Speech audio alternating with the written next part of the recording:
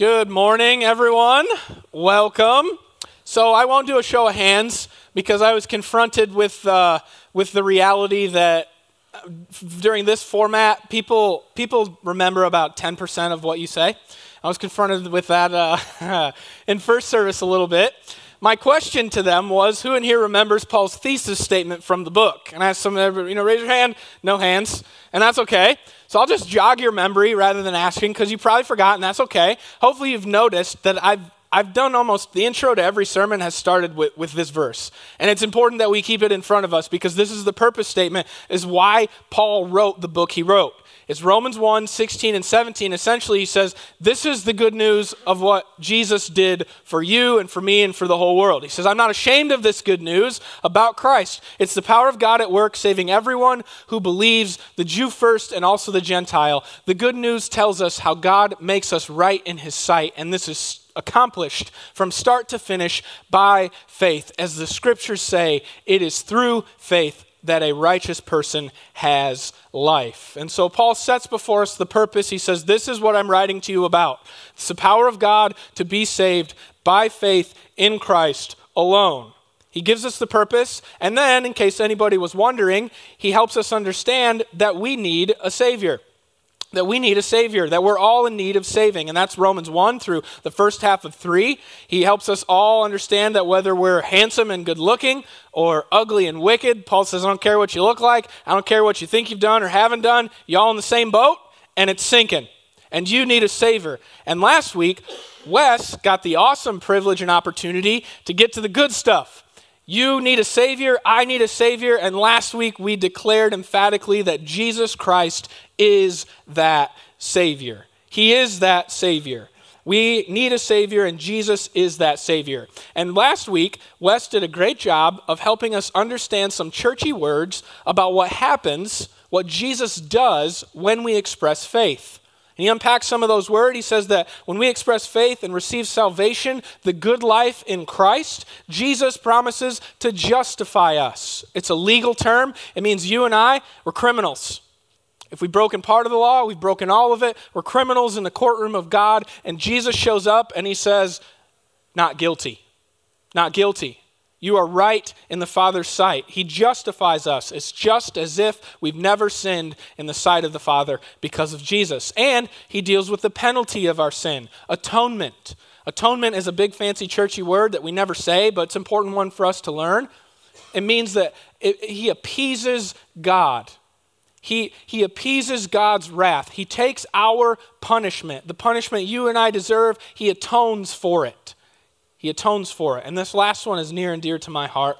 Wes did a great job of really bringing it not just to our head, but to our heart with the illustration. The reality is that you and I are slaves of sin. And we stand on that auction block, going to be sold into slavery, separated from our family, from our spouses, from the world, from relationships, from God. We're going to be sold into slavery to sin, and Jesus shows up and he says, I will buy them. I will purchase them. They are free. He redeems us. He justifies, he atones, he redeems. And church, let me just say, this is the best news ever. It's the best news ever. It's why we call it the good news of the gospel. It's the greatest deal in the world. Now, I don't know about you, but I love a good deal. People who know me well know that I love a good deal. Recently, I just booked a vacation for Rach and I's 10-year anniversary. We're going to Mexico in the end of May. And I got an amazing good deal. And getting the deal was great. But telling other people about the deal that I got is even better, right? Tyler Schwiebert and I were talking. I was like, hey, check this out. And he's like, no way did you get that. So I sent him the receipt and I said, look, this is what I paid. It's awesome, right? That's what we do with good deals. We tell people about it. This is the best deal in the whole history of deals ever.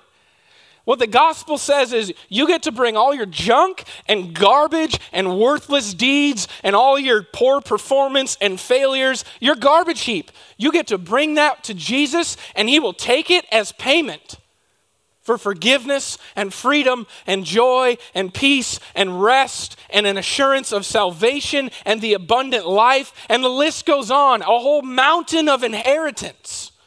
That is the good news of the gospel. It's the great exchange. You and I should be jacked about it.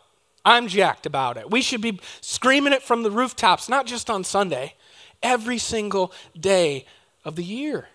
We should be. We should be. Why aren't we? Why aren't we? We are to some degree. I think Jesus promises what he's going to give us in salvation.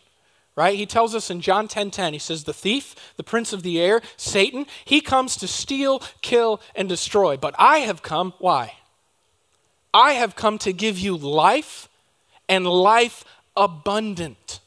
Abundant. That is what salvation is supposed to bring, an abundant life. And we hear this message often, right? I think it's fair to say our culture is saturated with this message. There are 25 churches, Christian churches, just in the little sphere of Napoleon. We live in a country, in a state that has provided us not only the opportunity to gather regularly without threat of punishment, but they've made a provision for us to take this incredible news to our school children during the school day. They say, hey, listen, if you want to teach people the gospel during the school day, we'll release them to you every week so they can hear this amazing news. We hear the good news of Jesus often. I realize there are folks, even in Henry County, who don't know about Jesus yet, and that's why we have to proclaim it. But compared to other places in the world, our culture is saturated with the gospel proclamation. And if that's true, if our culture is saturated with the proclamation of the gospel, and Jesus says the results of hearing and believing the gospel is abundant life, then I have to scratch my head when I look at the church, inside the church and outside the church. I scratch my head and I say, why are we experiencing less than the abundant life? Why is there so much depression? Why is there so much anxiety? Why is there so much overwhelmingness with stress? What is going on here?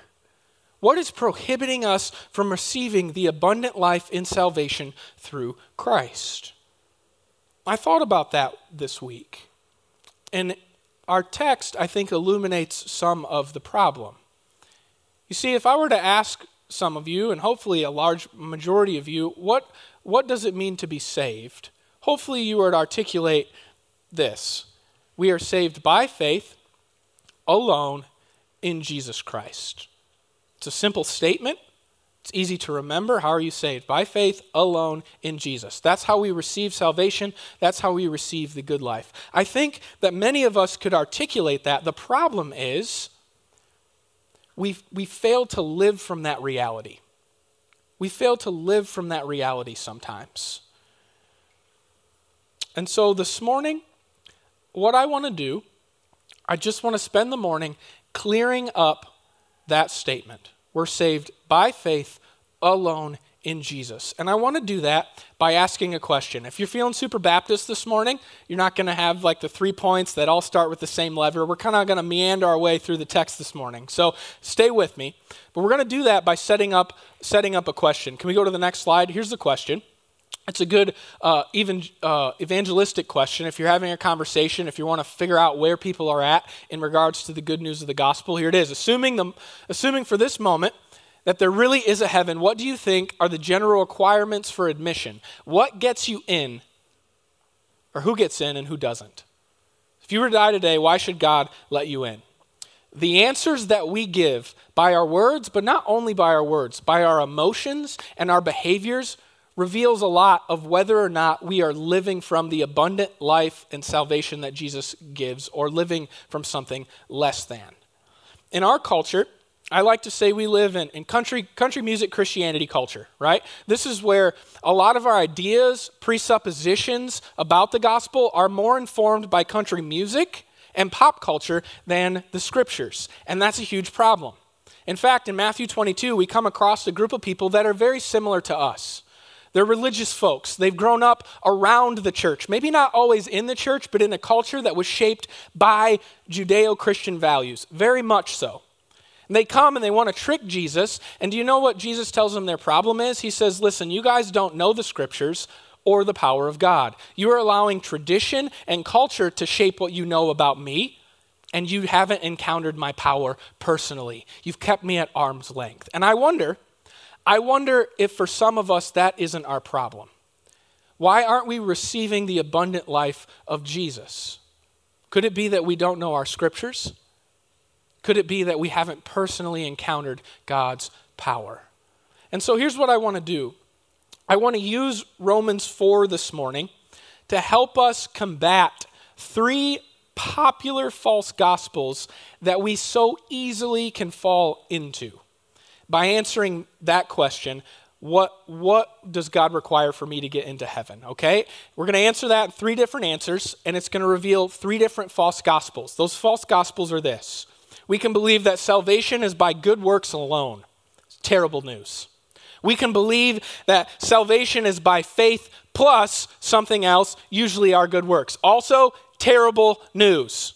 And lastly, and this one is insidious and tricky and horrible news, we can believe that we are saved by faith in our faith alone. All right? So let's work through these 3 things using Romans 4 together, and you will discover that these are all horrible ways to live out of. They do not provide joy, peace, rest, or freedom. They steal all of those things from us. And so we're going to try and clear that up together. So let's walk through these 3 false gospels that are very popular, very easy to fall into, and see what Paul has to say about them. Firstly, the first thing we can fall into, salvation by good works alone. If you ask that question, some folks, maybe even some of you may say, what's wrong with this? And that's okay. We'll hopefully to set you straight a little bit this morning and get you living in the joy and peace of Jesus. They may respond to that question, if I died today, why should God let me in? They might say, well, God should let me in because I tried my best to be good. Or they might church it up a little bit. I tried my best to be a good Christian. I wasn't perfect. They acknowledge that. Sure, I'm not perfect, but I tried my best. I tried my best. At the heart of this response is an understanding that salvation comes to us by the works that we do alone. This is terrible news. If we live based out of this assumption, we will live with either pride or anxiety, and usually a horrible and exhausting combination of both of them. Right? If this is true, if we're saved by our good works, the best we have at the end of our day is, did I do enough? Did I do enough? And some of you do a lot. Some of you have lives that look pretty good. You show up, you're well dressed, your shirt's tucked in, right? You're here regularly, you're doing the things. And you feel pretty good about it. But if you're basing your salvation off of what you're doing, you probably won't allow yourself to go here because it's a very uncomfortable place to go. So you just shut it out of your mind. You're right, let's focus on the positive. Here's what I'm doing. Surely God is impressed. I'm not perfect, but look at that guy, right? I've got it together, right? So we talk this, we compare ourselves to others, and you don't let yourself go here. But if at some point you stop swiping on the phone, you're alone, you have some quiet, there's that nagging, gnawing anxiety in the back of your head. You're confronted, a friend passes away. You're confronted with that question. And I've done a lot, but is it enough? Is it enough? I don't know. No assurance. Anxiety. That's what you're left with. And that's the best. That's the best salvation by works has to offer you.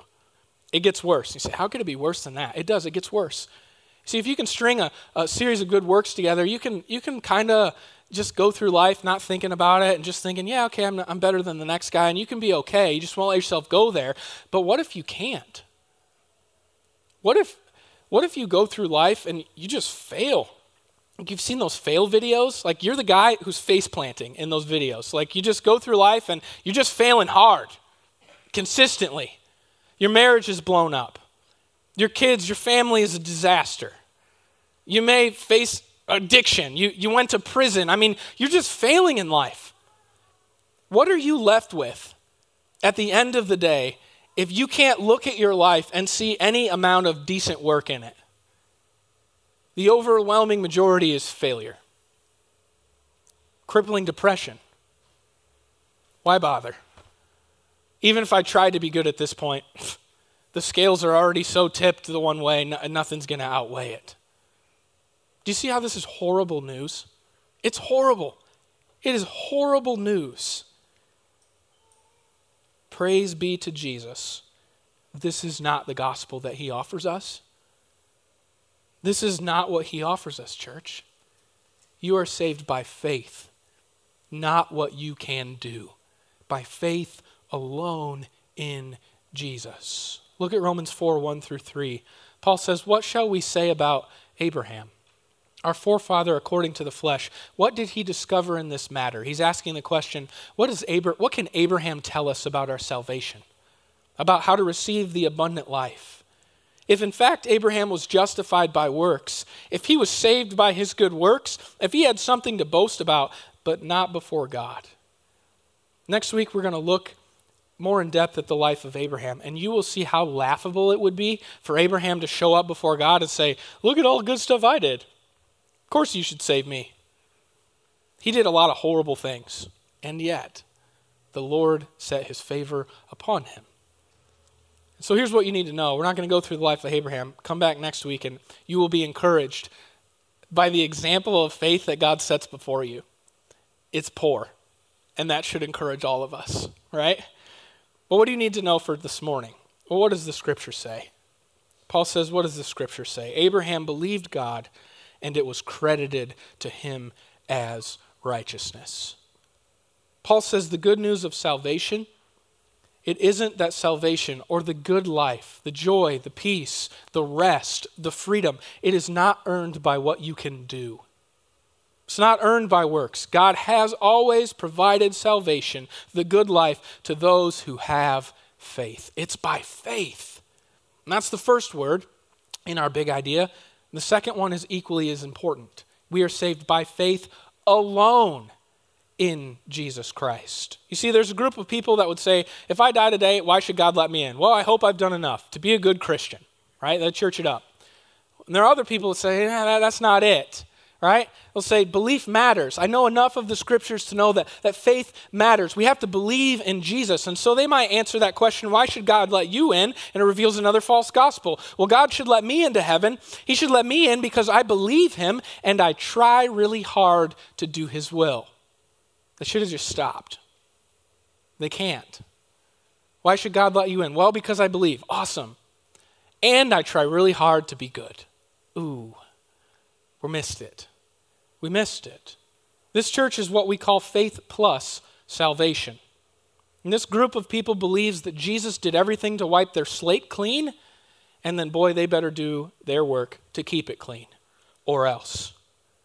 And this is the belief that salvation is a wage to be paid as opposed to a gift that is going to be received. And this too is terrible news.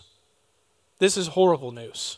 If you live with a salvation by faith plus what you can do, it leads either to entitlement and judgmentalness and makes you like a really grumpy, entitled person to be around, or it makes you an anxious, depressed person. And usually, some horrible combination of all of the above, okay?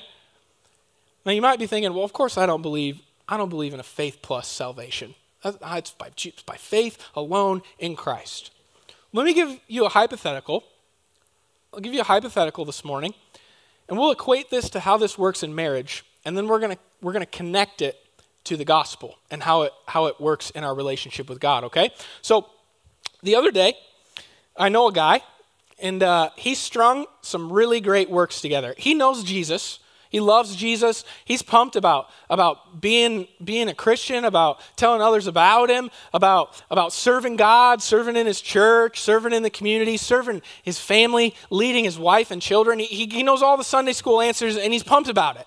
The other day, a couple of weeks in a row, he strung a really good week together, a really good month. He hasn't been really patient with his kids, been really patient with his wife.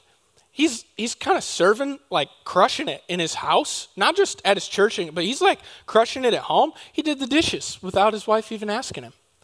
Multiple times during the week. He did the laundry and folded it a couple times in the past month without being asked, right? He's crushing it, leading his family, serving God, serving his family, doing a phenomenal job. If you ask him, he'd never admit it, but he in his journal, hey God, are you noticing, right?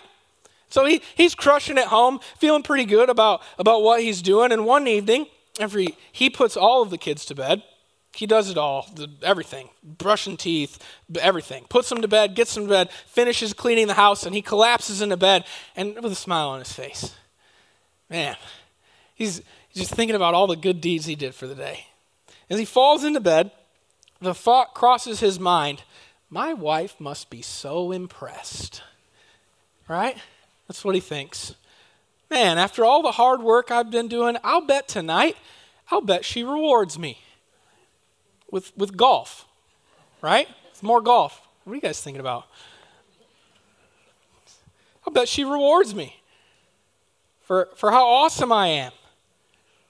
For all the good Christian service I've been putting in around the house. I'll bet she's impressed. I think God's probably impressed. I'd never admit this, but I'm not that surprised that Jesus died for me. I mean, come on. Got it together, right? Again, completely hypothetical. The lights go out. His wife falls asleep. But not him. Now he's fuming. Now he's running through his head all the good thing he's done and what's wrong with everyone for not noticing, including his wife and the Lord. Nobody serves the way he serves. Nobody is more deserving of affection from his wife, from others, of approval. No one is more deserving of Christ's sacrifice. That's pretty ugly, isn't it, church? It's pretty ugly. This is us when we start behaving if we believe that we are saved via faith plus our good works and obedience in Christ. We start to develop an entitlement attitude where we start to think that we deserve something from God, from others. We start to come to God and we start to get judgmental. We point at all the other people and how they're not doing it, they're not killing it like we are. And why aren't you paying me the wage that I deserve? What's wrong with you? Are you seeing this? This isn't easy. This is hard work for me to serve this way. Are you noticing? It happens in marriage all of the time. I find in my own marriage and other marriages that a lot of times both spouses begin to feel underappreciated, right? And then it's like, well, you're not going to appreciate me, then I'm not going to appreciate you. And it's just this back and forth because we get to feel entitled. You owe me. Have you noticed what I've been doing? You owe me. And we do this with God. Anytime in your relationship, in your heart, you say, God, how could you? How could you let this happen? How could you allow this to happen? How could you? We're operating out of a faith plus mentality because we're starting to treat God as if his grace is a wage that he owes us for what we're doing. It's insidious, and it is a horrible way to live. If you're able to string some good works that you can feel proud of together, you begin to be entitled, you begin to be judgmental, you begin to become insanely grumpy because no one appreciates you for all the stuff you do. Grumble, grumble, grumble. You become a horrible person to be around, or, again, if you fail a lot and you struggle to string some good stuff together, then you just develop this Eeyore mentality, doom and gloom. Well, God's never going to love me because I just am a failure and I just can't do anything. I know Jesus died for me, but sure doesn't feel like that was enough because look at my life and I can't do anything, right? Doom and gloom, no hope, no joy, no rest. That's the best it has to offer. Entitlement, judgmental, Eeyore, or some horrible combination of both. Praise be to Jesus. This is not the gospel. This is not the good news that Christ offers to us. If salvation is faith plus anything, this is the best it has to offer, but it ain't the gospel. Romans 4:4-5 tells us what the gospel is. He says, now to the one who works, wages are not credited as a gift, but as an obligation. Right? If you treat salvation as a wage to be paid, you think God is obliged to pay you and you're going to be grumpy because you're going to receive some things in life from the Lord to develop your character. He says he makes us weak, and in our weakness, we are strong. He is going to give us things that make us weak. And if we treat salvation as a wage to be paid, Some of us are going to get pretty cranky about that wage. It's not a wage. It's a gift. However, to the one who does not work, but who trusts God, do you trust God? Do you trust that he's sovereign, that he's over everything? If he gives you, a mental illness, if he allows you to experience mental illness, if he allows you to experience trouble in your family, the loss of a spouse, a heartache, a hardship, do you trust your Father to be good, to make you right, to justify the ungodly and credit you with righteousness and rest and peace and joy, even in the midst of suffering?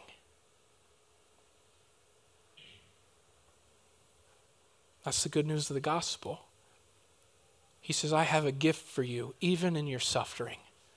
I know it might not always be the wage you're expecting, but I have what you need through Jesus. Jesus is what you and I need always. It does not matter what you go through in this life. You have what you need because of Christ. It's a gift we can receive or not through faith. Salvation isn't by good works. It's by faith, not faith plus, by faith alone in Jesus. And here's the last false gospel that we can fall into believing. Why should God let us in? Well, God should let me in because I believe in God with all my heart. You say, Levi, what's wrong with that? Isn't that what you're talking about? Not exactly. It's not. You see here we're saying that we are saved by faith alone in my faith. In the amount of feeling, the amount of belief, the amount of faith I can muster. And I don't know about you, but a lot of days, I'm not feeling a whole lot of faith. I'm not feeling a whole lot of joy. I'm not feeling a whole lot of peace. I don't personally struggle with depression, but I know people that do, and with anxiety. And we can't always control our emotions. And if we come to this and say, how should God let me in? Well, he should let me in because I have faith and I believe with all my heart. What we're saying is that God should let me in based on the amount of emotions and faithfulness I can conjure up. And that, friends, is bad news. It's bad news because our emotions are all over the place and our faithfulness stinks. It stinks. Paul points us to the illustration, the example of David, and tells us that this is not the gospel.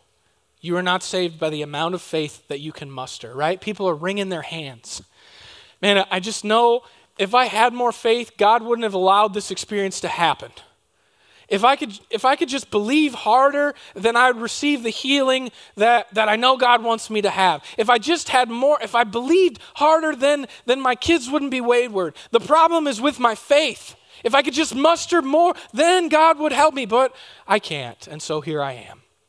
See, that's bad news, because we can't. There's not an easy button. We just flip it and say, okay, well, I have more faith. Oh, it's hard. It's hard to believe. And Paul gives us the illustration, the example of David. David says the same thing, verse 6, Romans 4. David says the same thing when he speaks of the blessedness of the one to whom God credits righteousness apart from works. David understands the gospel, is what Paul says. Here it is. Blessed are those whose transgressions are forgiven, whose sins are covered. Blessed is the one whose sin the Lord will never count against them. You might be thinking, Levi, what does that have to do with our faith? If you don't know the story of David, you won't see the connection. But if you know the story of David, you will. You will. You see, if you know the story of David, David could not say, Blessed are those whose transgressions are forgiven, whose sins are covered because of the amount of faith that I was able to conjure up in my life. Blessed is the one whose sin the Lord will never count against him because God's really impressed with the amount of faith that I had. He could never say that. Do you know why I know that? Because his life tells us. David, even though God said he was a man after his own heart, which encourages me, was a faithless man. He was faithless to his wife. On multiple occasions, he had multiple wives. God said, don't do that. He did it. He was faithful to his wife. He committed adultery with Bathsheba. You can read about that story. He killed her husband. He was faithless to his responsibilities as a king. He didn't take care of his subject. He had them murdered. He was faithful as a dad. Because he had multiple wives, his family was a mess. He had kids from everybody, and everybody mixed family, really difficult. One of the brothers raped his half-sister, and David did nothing. He did nothing. He allowed rape to go on in his family, and you can imagine how well that went. His kids started killing one another. David was faithless as a husband. He was faithless as a king. He was faithless as a father, and ultimately, he was faithless to God. And yet, King David says, "Blessed are those whose transgressions are forgiven, whose sins are covered. Blessed is the one whose sin the Lord will never count against them." Church, how in the world would he be able to make that statement? To live in that rest and that assurance, unless you and I and he too were saved by faith alone in Jesus Christ. You see, the issue is not the amount of your faith. It is the object of your faith. We need to not look inward at how much faith we can muster. I understand faith is important. James tells us, ask and do not doubt. I get that. But in that, what matters to God for our salvation is not the amount of faith we can muster. It's where we focus our faith. The object, Jesus, he is the one who saves us. This is the good news, church. You and I are not saved by what we can do. If you struggle with feelings of being overwhelmed, chances are you're struggling with a gospel issue, believing that it's all up to you to make it happen, to get her done, and to please the Lord. I invite you to receive the good news of the gospel this morning. It's not. You can't. Jesus did. Believe it. Believe it. If you struggle in feeling underappreciated in your life, whether it's your marriage or your community, if you feel entitled, or if you feel like an Eeyore most days, chances are it's a gospel issue. There could be other stuff going on too, but you get what I'm saying. Jesus did it. It's done. You can't add anything to it or take anything away from it. He doesn't owe you, but he's got a gift that you can receive if you'll come to him and receive it. There's rest for you to have and appreciation. And lastly, if you struggle wringing your hands thinking, man, if I could just have more faith, then God would take this or do this, please hear me when I say it is not the amount of faith that is the issue. It is the object of your faith. We are saved by faith alone in Jesus, and that, friends, is the best news ever.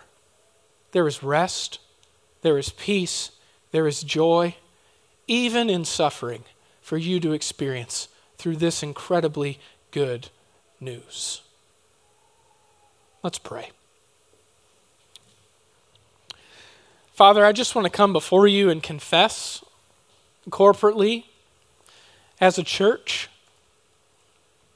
that we struggle to believe the gospel. Sure, we can articulate it, but man, from a day-to-day basis, sometimes we fall into believing that it all depends upon us and that it's all about what we can work to do. And so we're up and down based upon our performance. Sometimes we think that we can add to what you've done or take away from what you've done on the cross. And we struggle to feel appreciated. We struggle with entitlement and judgmentalness, Lord. We just want to repent of those things. Father, others of us, we fall into the trap of believing if we just had more faith, then we could convince you to do something different in our lives. If we could just get rid of our emotions, of our anxiety, of our depression, of our whatever, if we could just fix how we feel, then maybe you'd be pleased with us. Lord Jesus, we want to repent of those things because honestly, those things are stealing from us your joy, your rest, your satisfaction, your salvation in our everyday life. So would you help us today not beat ourselves up more? That is certainly not the heart of the message today. Would you help us receive your gift? That if we would come to you in whatever amount of meager faith we can muster and throw ourselves upon you, would you convince us that's all you need? And not only is that all you need, that's all you want from us. You just want us to say, help. I can't. You can. Go to work in my life. Help me be strong when I feel weak. Prop me up in the suffering. Give me hope when I shouldn't have any more. Help me persevere to the end. And ultimately, come quickly. We pray this, Lord Jesus, for your glory and our joy. Amen.